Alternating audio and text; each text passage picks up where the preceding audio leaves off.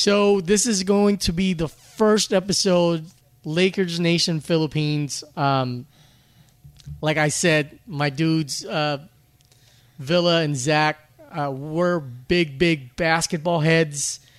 And recently the biggest news, I guess, for the Lakers is the statue unveiling for Shaq. And what I have here is some audio on done by CBS as far as for the ceremony. Came out to celebrate a big honor for a big guy today. A Shaquille O'Neal statue was unveiled outside Staples Center. And tonight, KCAL9's Andrea Fujii is live in downtown LA with this slam dunk for Shaq. Andrea?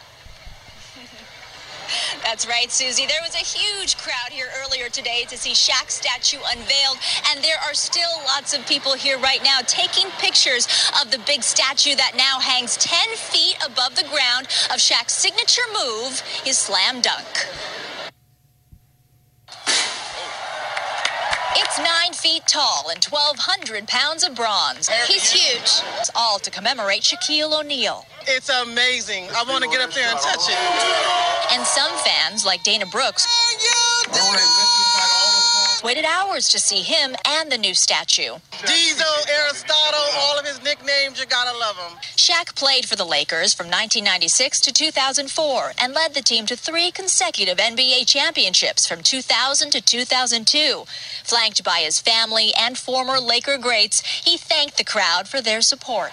Can you dig it? Thank you, guys. Love you very much. Appreciate you. So, in regards to LA, did you guys actually feel if there was a lot of stuff going on in LA, like in downtown? Because, you know, I'm broadcasting from the Philippines and you guys are out there in LA. Yeah, it was packed. I mean, one, definitely for the Shaq statue unveiling, but also, two, there was also a large crowd in you know, for the Laker game. And then, you know, the UCLA game was happening at the same time. So LA Live was just like popping, buzzed. Yeah, it was really, really popping. So that voice that you hear, that's Villa.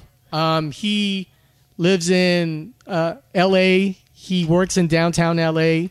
And we've been doing this radio show for quite some time. And pretty much he's the dude that took me around downtown LA, and if you have any questions in regards to basketball, Los Angeles, Villa's the dude that, you know, is in the heart of it out of all the 3 MCs right now. Zach, in regards to Shaq, because you're probably the age group of Lakers Nation Philippines, and you're closest to the age group. As far as for the Lakers centers, where do you position Shaq, and who are your top 3 or 4 centers for the LA Lakers? Oh man, I mean, Kareem has to be on the list, obviously, because of the same reasons why Shaq is, because they're both multi-team players that came to the Lakers and have won multiple championships.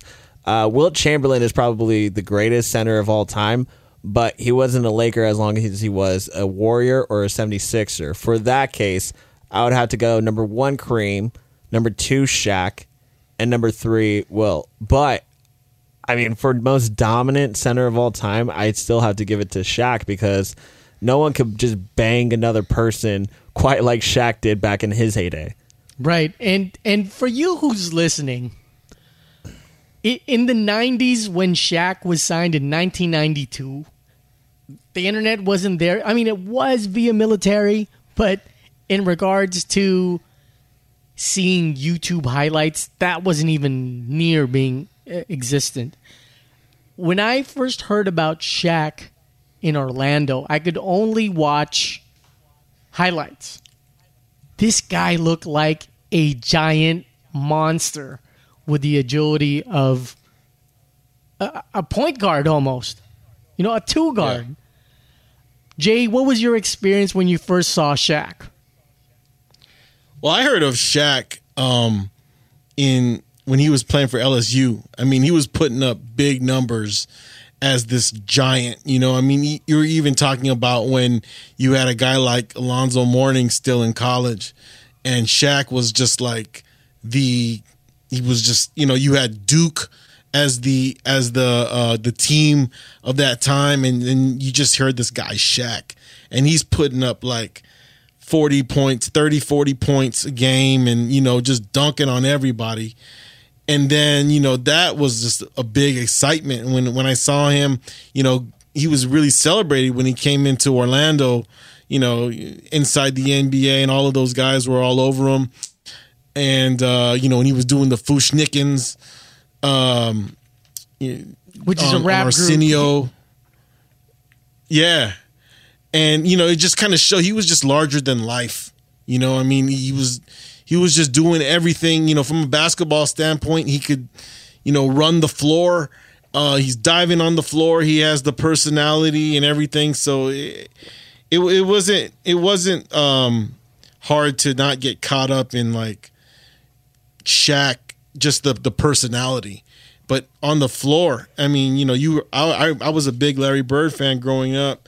And I remember when he said he was. Don't hate him yet, Lakers Nation fans. Don't hate him yet. Yeah, yeah, and I remember him saying, he saw Shaq, and he just kind of was like, "Yeah, it's time for me to go," because that is the future of the NBA.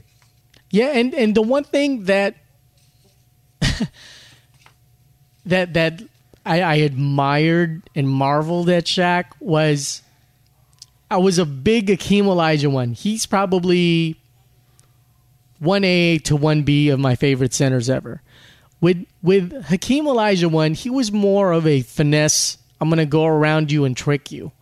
Where Shaq, literally was a freight train. This guy was so nimble. There's college hoops highlights out there where he would dunk on people in college.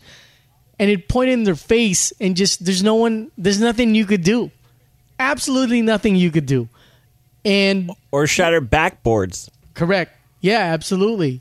And with Zach saying that he's probably the most dominant, I wholeheartedly agree.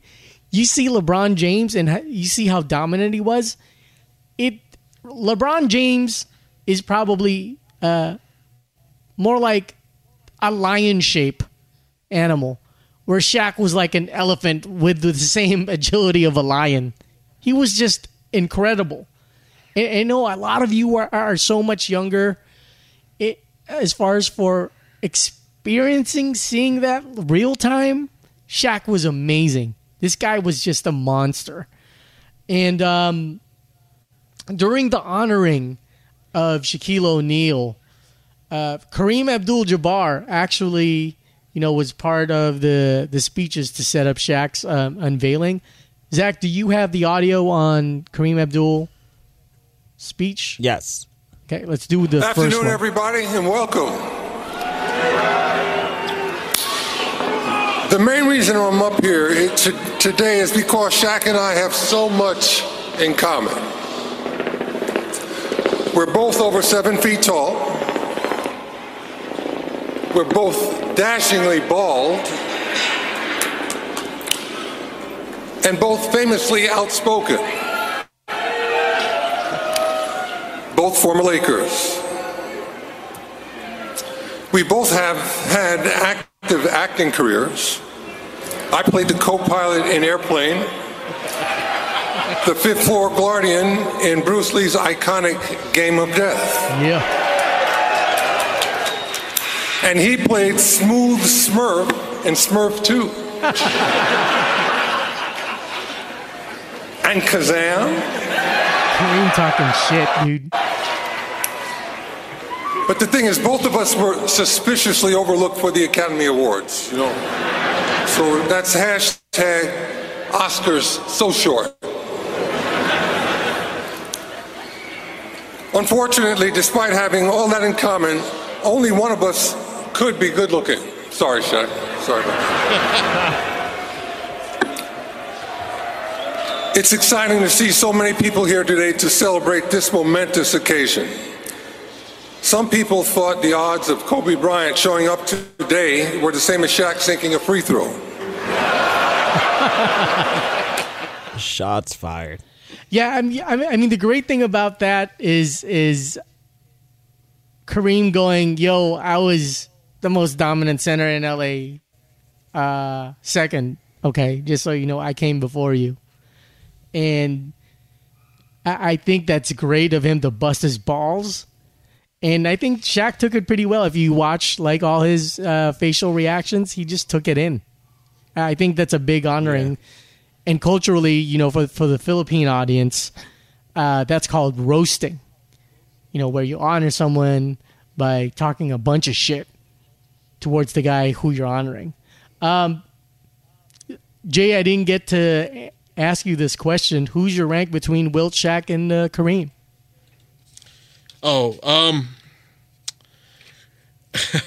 I'm torn, man. Honestly, I'm really torn. So am I. I know Kareem is really great, but Shaq was really my favorite.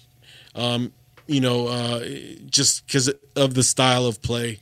Kareem is arguably in the greatest player category, whereas I wouldn't say so for Shaq, but I would say he's the number one center for me. It would, and I'm too young to really to know Wilt. So, you know, for Laker history, I would say Shaq, Kareem, and then Wilt. Okay, for your favorite and also the greatest Laker center, right? Yeah. I mean, just based on their career as a Laker, I think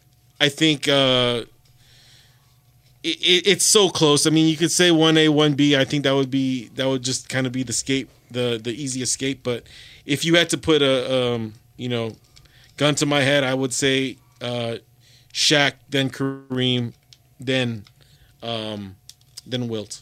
See, for me, statistically, it's Kareem, Shaq, then Wilt. Okay. Yes. But who do I love?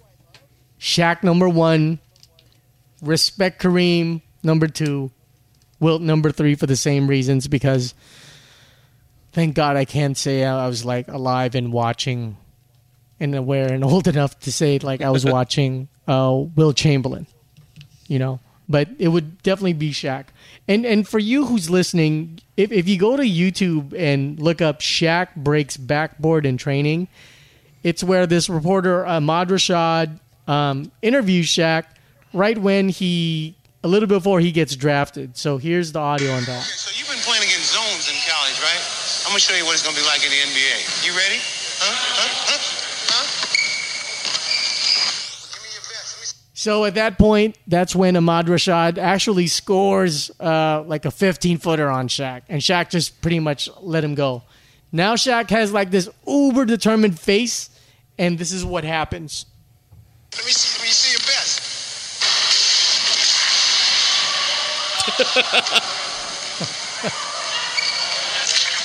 Is that all you got? So with Shaq, this guy was in a high school basketball gym, cracked the glass, fell flat on his back, and looked unaffected. So that's the kind of monster he was.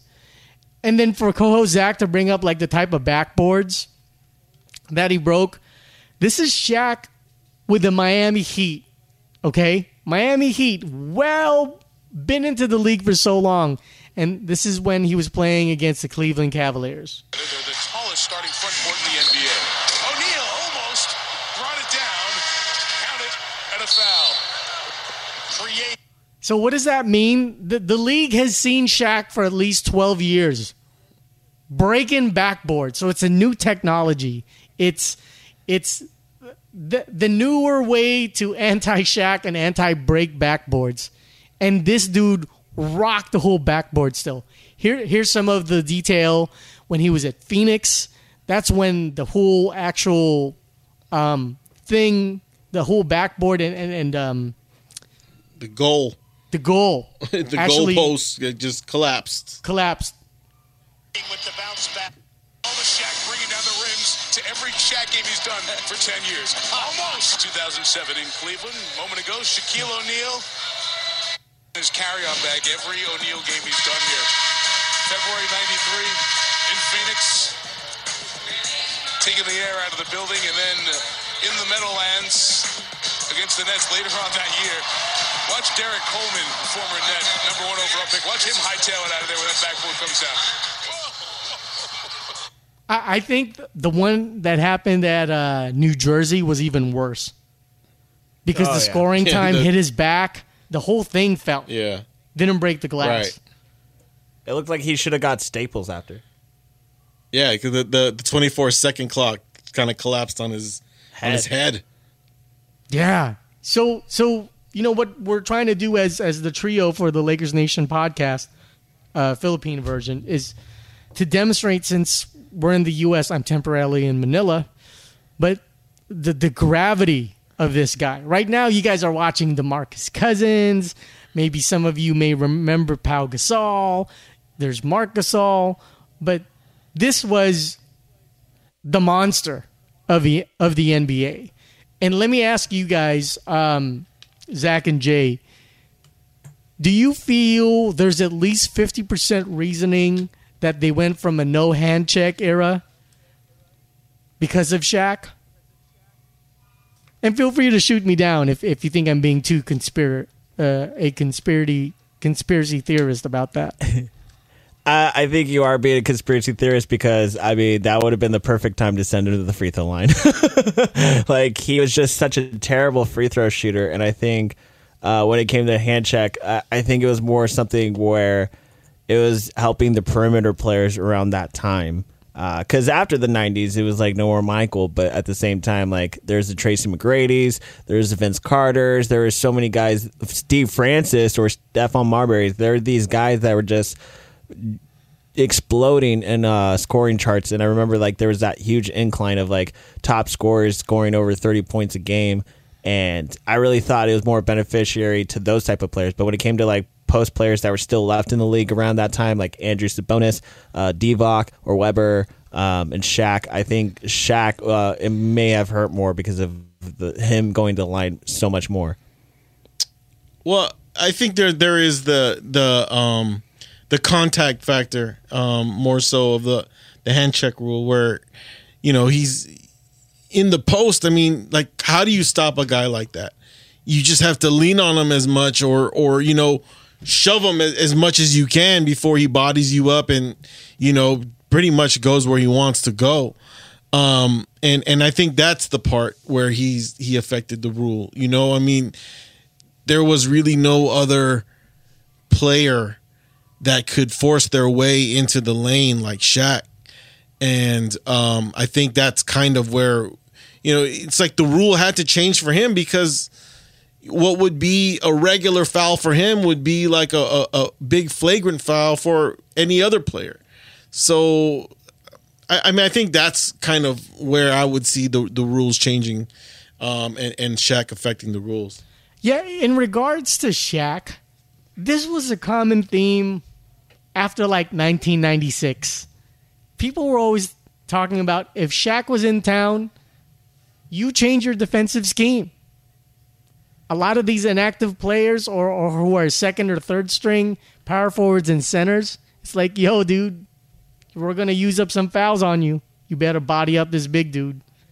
And Shaq was so dominant. I personally feel even in this era, though obviously, like what Zach said, you know, the free throw shooting would be a miss, right? But it would probably be a shit ton of N1s. Meaning he would be able to dunk the ball, and then you foul him. Or you think you're going to foul him, and then he would dunk the ball anyways. You know, so how do you guys feel Shaq would do in this era? Do you guys agree or disagree with what I just said as far as for fouling Shaq? I think he would still thrive, because if there are certain, we saw it in the NBA Finals like 2 seasons ago when Mozgov was the star, or when Andrew Bogut was the star. Like, there was a need for centers when it came to the half court set or the half court offense, and I still think, like, if Shaq is just on the right team, if he was in his prime today, he would be the absolute biggest X factor on that team. I don't think about X factor. I think he still would be. I mean, the main factor. I think Shaq in his prime he's a freak of nature, and there's no way anybody could stop him in this league today. Or I mean, just like in the time he played, in the era he played, you had a more physical game.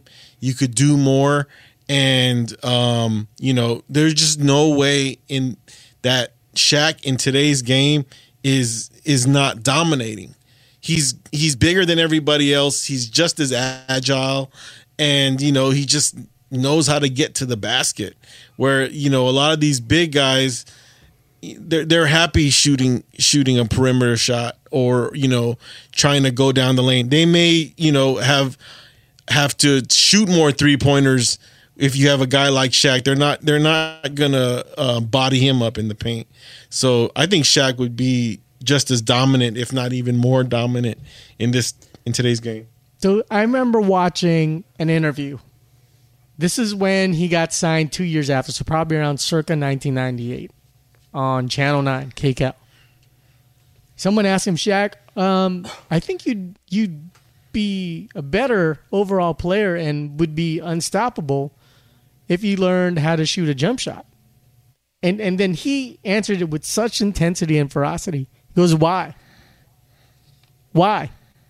You can't stop me from 5 feet in. Why am I going to dip out? Why? And it's so true. It's so true. I mean, I think Shaq would be going to the free throw line minimum 10 to 15 times. Because those, like what you said, Jay, those aren't normal fouls. Those are Shaq fouls, where you're hammering him on the forearm, where you're leaning your body, lower waist leaning on your body, which would be considered a foul back then. And Kobe Bryant also had some good things to say about Shaq. Zach, do you have the audio of Kobe's commemoration for Shaq? I think, thank you. I think, we've heard a lot of stories about Shaq today, but what we haven't talked about is how good of a player he was. Most dominant player I've ever seen. And the thing that was most impressive to me is that he's such a fun, outgoing guy. Loves to tell jokes, loves to have fun with his teammates, practical jokes. But before the tip-off, something happens. The switch goes off for him, and he's no longer joking around. He's no longer playing around. He's not smiling anymore. He's out there, and he's trying to dominate. And I remember the playoff series against San Antonio.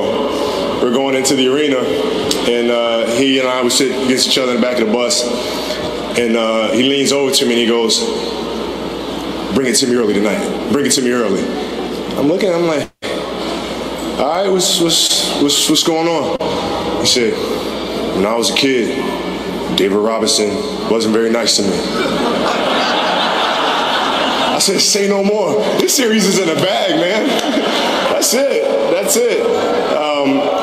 But I just want to say thank you. I've learned so much from you as a player. Yeah, I mean, that's how dominant he was. And I don't know how salacious this is for me to say, but I say it in the same breath with Phil Jackson, but no Phil Jackson, no Shaq, no Kobe Bryant. Oh, that was Kobe. I know. That's what I'm saying. If there wasn't a Shaquille O'Neal, there wouldn't be a Kobe Bryant in a sense of development, right? Oh, yeah, absolutely. Even just the drive, the motivation of getting that 4th and 5th championship. Yeah, and I think there's a certain free-form method of learning when you can always rely on someone. And it's the same thing with Shaq, right? All throughout his career, he played with Dwayne Wade, played with Kobe Bryant, Penny Hardaway. Shaq had the freedom to go, you know what, I can dump this to Kobe and he can make it. But it's also the reverse where Kobe can go, you know what, I'm going to pass the rock to Shaq and he'll do some damage the first 3 quarters and tire out these centers. Mm-hmm. So in regards to Kobe Bryant, at least time healed a lot of wounds. how many championships do you think they could have won together in a realistic, non-fanatical way? Easily On lock, 5? for sure. Easily 5. I think they could have done 6. 6. And that you're assuming there are some assumptions to this, right? I mean, sure. Assuming no the 2004 didn't happen, the Colorado or 2003. The collapse. It was 2004 because 2003 went to the Spurs. Right. Let's say they stayed together. Let's say they stayed together after that Pistons championship. Yeah, I think they would have easily won 2 more. I think if they were on the same page, I'm still even willing to rewrite that history and give it to the Lakers because they made it that far, and I don't think the Pistons were that better of a team that year. I just think the Lakers were out of sync. Agreed. I would agree with that. Not to take away anything from the Pistons. Yeah. Dude, if Shaq got surgery in June or July, and then he would have had at least 2.5 more months to recover, then he would have been his dominant self. Right. But statistically, I think Shaq still had better stats than Kobe during that finals run. But yeah, at least 5. I would say at least 5 because they were the guys who started the Lakers meetings, started this whole, we're gonna start signing people who just want to play and win rings for the cheap. You look at Karl Malone and Gary Payton. They got him for like almost $6.5-7 million. That was a steal. So if they would have stayed for together, 2 players, yeah. So yeah, that's it for our first podcast. We wanted to honor Shaq. Thank you, Lakers Nation Philippines, for putting us on. And we'll be more. There'll be more. We're probably going to be putting out some videos here and there, but most likely, as far as for strictly the audio, it'll be a weekly. And signing off, this is Charles Yao, Jason Villamater, and Zach Elcaldi. Thank you so much.